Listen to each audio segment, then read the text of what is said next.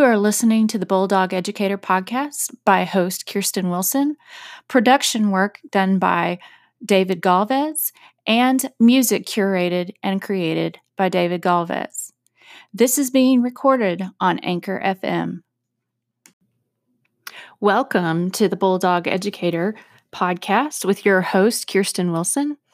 If you're joining for the first time, welcome. This is our very first episode of Season 1. If you listened to the intro episode or a bonus episode, thank you for returning and listening to this episode.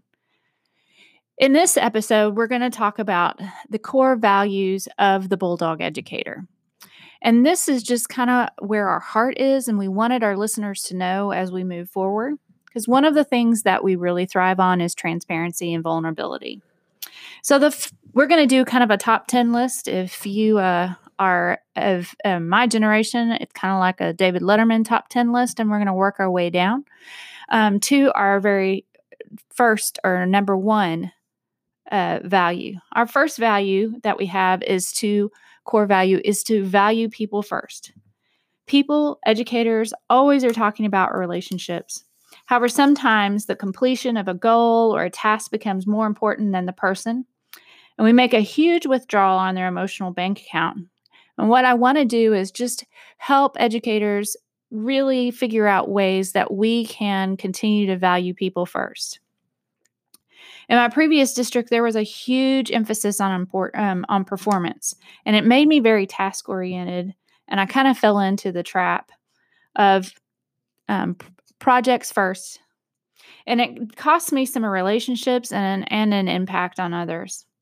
And one of the things that when I transitioned into my current position, I vowed to make a change. And as a result of me focusing more on valuing people first, I've become more fulfilled, and my teachers are trusting me and are true friends of mine. And so I want to use this platform, this opportunity to help others make that transition from projects to people.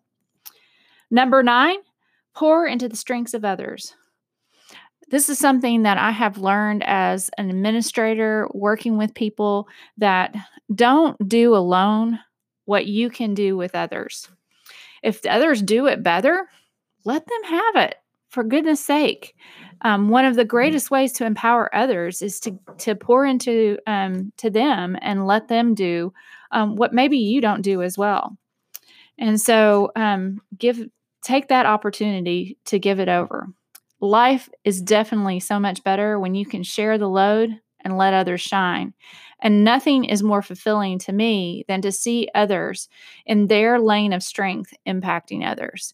I don't think there's anything that makes me more happy than the accomplishment or the success of another person when they have discovered how powerful they are when they're working within their strength and their passion and how they impact others. Number 8, commit to your passions. Do you follow someone who's without conviction? It's really important in this career and when you're working with students and other educators that you know yourself. Know what you stand for and learn how to invite others into your space and passions. And also, in this knowing thyself and committing to your passions, be open and willing to embrace the passions of others and have that space for listening and encouraging them as well. Number 7, humor. Have a Cosmo-like attitude. Now, you guys know that the Bulldog Educator, the mascot, is my French Bulldog, Cosmo. And one of the things that he's brought into my life is that humor.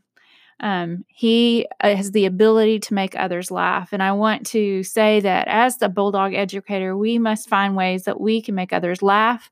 And of course, laugh at yourself and pursue what you love with abandon. Just like my dog Cosmo, he pursues his ball with abandon. And in addition to that, he pursues his connection and relationship with his human, which is me, with just an abandon. Whenever I go for walks, he's not the greatest on a leash, so he doesn't walk with me when I go for my power walks. But while he's in the house waiting for me, he goes from window to window to window, watching me as I walk along the road, just wanting to be with me again. And he does that with abandon. So just, have that humor and that Cosmo like attitude to pursue others and encourage them in their humor. Remember, your voice is your source of humor. Don't try to use somebody else's humor. Um, Cosmo has his own voice. He's a chortler. He doesn't bark, but he chortles. And he always greets those in the house with his chortles. He sticks close to his human and is always up for a game of fetch. So the other thing is that he has the funniest facial expressions. And so one of the things that I've also learned with Cosmo and his humor and having his attitude is your face expression can determine your day. So a Cosmo smile goes a long way, just like your smile goes a long way. Number 6, be a joy seeker. One of the things that at the beginning of this year, and that we've done the last couple of years, is my family has a word of the year. I personally have a word of the year, but my family also has a word of the year too. And this year's word of the year was joy. We wanted to find joy in what we do. Finding the joy must be an intentional pursuit.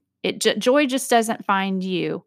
And there could always be a reason to walk away from the joy. Every day, find a reason to have gratitude. Take opportunities to extend random acts of kindness and look for those opportunities to bless other people. There are going to be challenges. What are your go-tos when you have those challenges to turn it around? And who are those friends that stand with you and help you find your way back to your joy and remind you of the joy that you have in your life? Number 5, self-care to ensure the care of others. I'm going to be talking in my next podcast about people who influence me, and Tina Booger is one of those, and she talks a lot about educator self-care. But in her book that she's recently put out, she talks about how when we get on a plane, the first thing they say is if, the plane becomes in distress, that before you place an oxygen mask on a child, if you're traveling with a child, you need to place your oxygen mask on you first. And if you don't, it could be very bad for both you and the child. You have to take care of yourself in order to be able to take care of others. And that's something at the Bulldog Educator that I'm working on. And I'm hoping through future podcasts, we can talk about ways we can take care of ourselves. This was really actually hard for me to learn. And I have, along the way, as I've worked with several educators over the past 21 years, noticed it's very hard for others as well. And this learning of this process of self-care means I'm learning to take daily walks, doing some meal planning so that myself and my family eats healthier. I'm carving out and scheduling time to do reading, not just for my job and for my professional development, but also reading for enjoyment and reading to just calm my spirit. And like I said, I was making meals that are more healthy for me and my family. I'm also making healthier choices for the snacks that I eat, and then being purposeful and learning how to connect more deeply with my friends and family. Number 4, clear communication is essential. To build trust and transparency and vulnerability, one of the things I have learned is that your communication must be clear. If you don't communicate clearly or you leave information out, people will make up the story in between, the story that they tell themselves or possibly the story that they say about you. And so it's really important that you communicate clearly. Super essential. As Brene Brown says, clear is kind, unclear is unkind. Poor communication can create space for damage, distrust, and harm. And if we care for students, We must provide an environment for educators to be cared for through our communication. And so that is really important. Moving to the next part that really ties well into communication, but is also essential for it to stand on its own. And it's one of the things that the Bulldog Educator podcast really, really strongly believes in is number 3, teamwork, push for excellence. One of the reasons that this is one of my core values as the Bulldog Educator podcast host is because over the years, I have become a better educator because of others. I can do okay on my own, but with others' ideas, input, feedback, critical conversations, it has changed the outcome both for myself as a person, and it is better for my learners. In my case, for my teachers in my present position, it helps me to create professional learning and provide challenges that continue to help my teachers to grow, and then as a result, benefit my students, or our students rather, with in my organization. When we have teamwork in my organization, it's where our collaborative teams meet. And in that space, we build that teacher efficacy that John Hattie has talked about is the greatest yield in impacting learner growth in regards to effect size. This has also become one of the single biggest factors in transformation for me as an educator. And it's where I choose to meet my fellow educators in the space of a team or family. And when you have that, you also build that sense of belonging, which is so essential in the work that we do. Number 2, always desire growth and learning in others. One of the things that I have never, ever thought as an educator is that I couldn't get a student to learn or grow. And I've mostly taught in the upper elementary, 4th, 5th grades, and middle school or junior high, 6th, 7th, and 8th grades. And for some reason, when kids get to those grade levels, there are sometimes there's a mindset that there's no more that can be done, that this is just where they are. And I've never had that fixed mindset. But one of the situations I had, and this was very early in my teaching career, I had a student named, and we're just going to call her Erica. But Erica came to me, and she had trouble basically organizing or higher executive functions for getting things organized. And we later found out that it was a learning disability. She was a very smart young lady, but she needed a way or a strategy to capture multi-step actions, completing tasks, and that side of things. And it was working with her and figuring this out in the classroom that I discovered a way to help her. And with the permission of her mom, because I worked in a really small town, I decided that I was going to step out of the classroom and not make it academic, because that seemed to be hindering some of our progress, and make it about a daily activity. And so what we did is we made it about basically completing the task of doing several chores in the house. And she made a list, and then she broke it down into steps, and we talked through it, and she wrote that all down. And then I had her basically break up the list into small sections, and she pulled each section out as she did it and checked them off. And what she learned is in that she was successful. So then I asked her, how do you apply that into school? And she said, well, when we get ready for a task, we need to make a list. And I said, how can I help you? And she said, if you can write on the board what needs to be done and the steps in the process to complete it, she says, then I can write it on my paper and then check it off as I go. That strategy was so successful for her. She continued to do that all the way through school.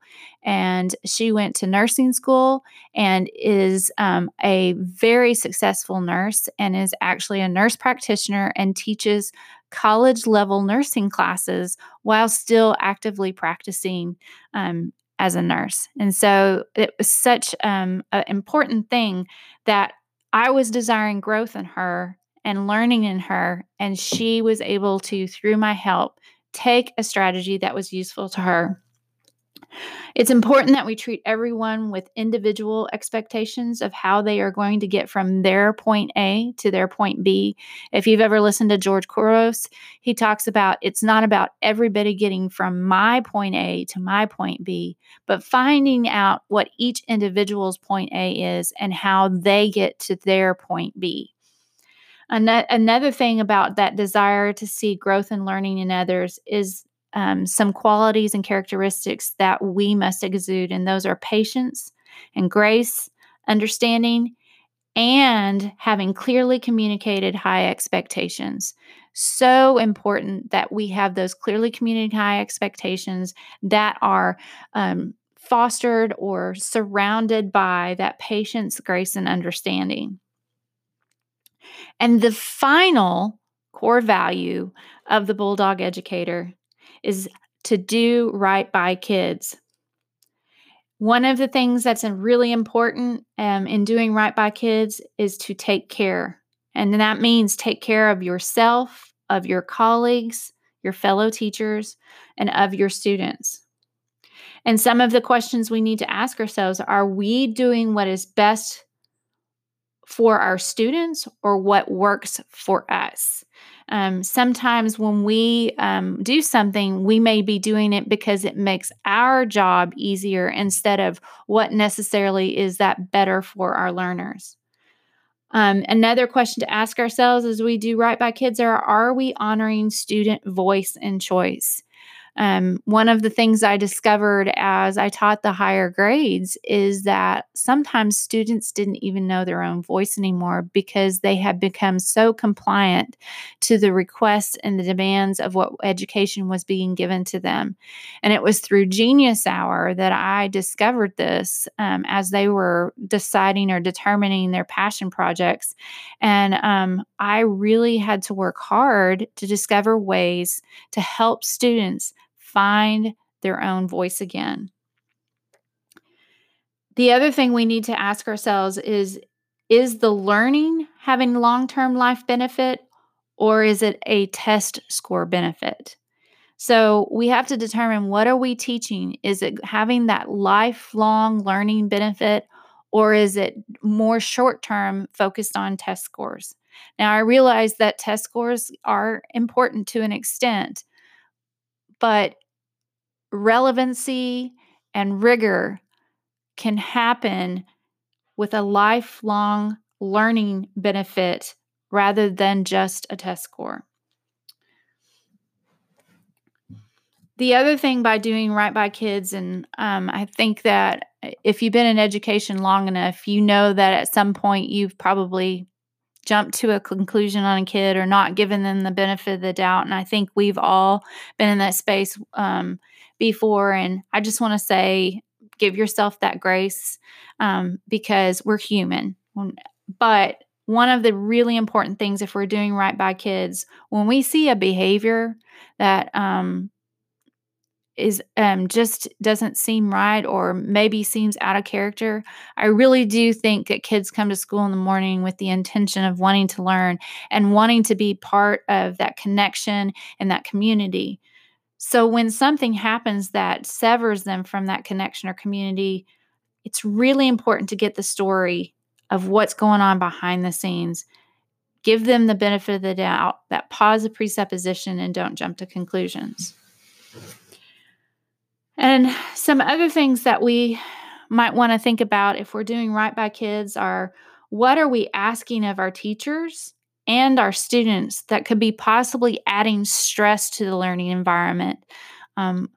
Is this ask that we have as administrators of teachers, is this something that's adding stress to them that then carries over to their students in the learning environment? Or what is teachers asking of students that possibly can be stressing them out? Are you aware of what else might be going on with these kids? If a kiddo has a lot of extracurricular activities, or maybe this kiddo is the oldest of 7 kids, and when they get home, they're responsible for cleaning the house, fixing dinner, doing the laundry, and then you assign 3 hours of homework for your AP class. Is that is that stressing that kid out unnecessarily? And can that kid show you the work in a way that doesn't add that additional stress, and yet be respectful of that time that they need to support their family? And another thing, and especially as we're going into this next year, are we considering the social emotional needs of our students and the trauma that has occurred through COVID-19, and maybe even before that, the trauma that may have impacted them some way through their home environment, and then the trauma of the recent Black Lives Matter movement, just really welling up some social injustices, and these kids are at a breaking point. Are we considering those things? And so, as I read through these top 10, I just wanted to share these with you so that you would know where the Bulldog Educator podcast stands. And so, I want to do a quick recap of what our core beliefs are. Number 10, value people first. Number 9, pour into the strengths of others. Number 8, commit to your passions. Number 7, humor. Have a Cosmo-like attitude. Number 6, be a joy seeker. Number 5, self-care to ensure the care of others. Number 4, clear communication is essential. Number 3, teamwork, push for excellence. Number 2, always desire growth and learning in others. Number 1, do right by kids. In my next podcast, I'll be sharing some of my influencers, which include authors, social media influencers, some of it, a little bit about how my faith plays into that, podcasters, and just people in general. If you're interested in more information, you can also follow me on Twitter and Facebook and Instagram, and my blog, thebulldogeducator.org. And you can find me at Twitter, Facebook, and Instagram at thebulldog.edu. I'd love to see you there. Please give me a follow, and I look forward to you in our next episode in about a week. Thank you so much.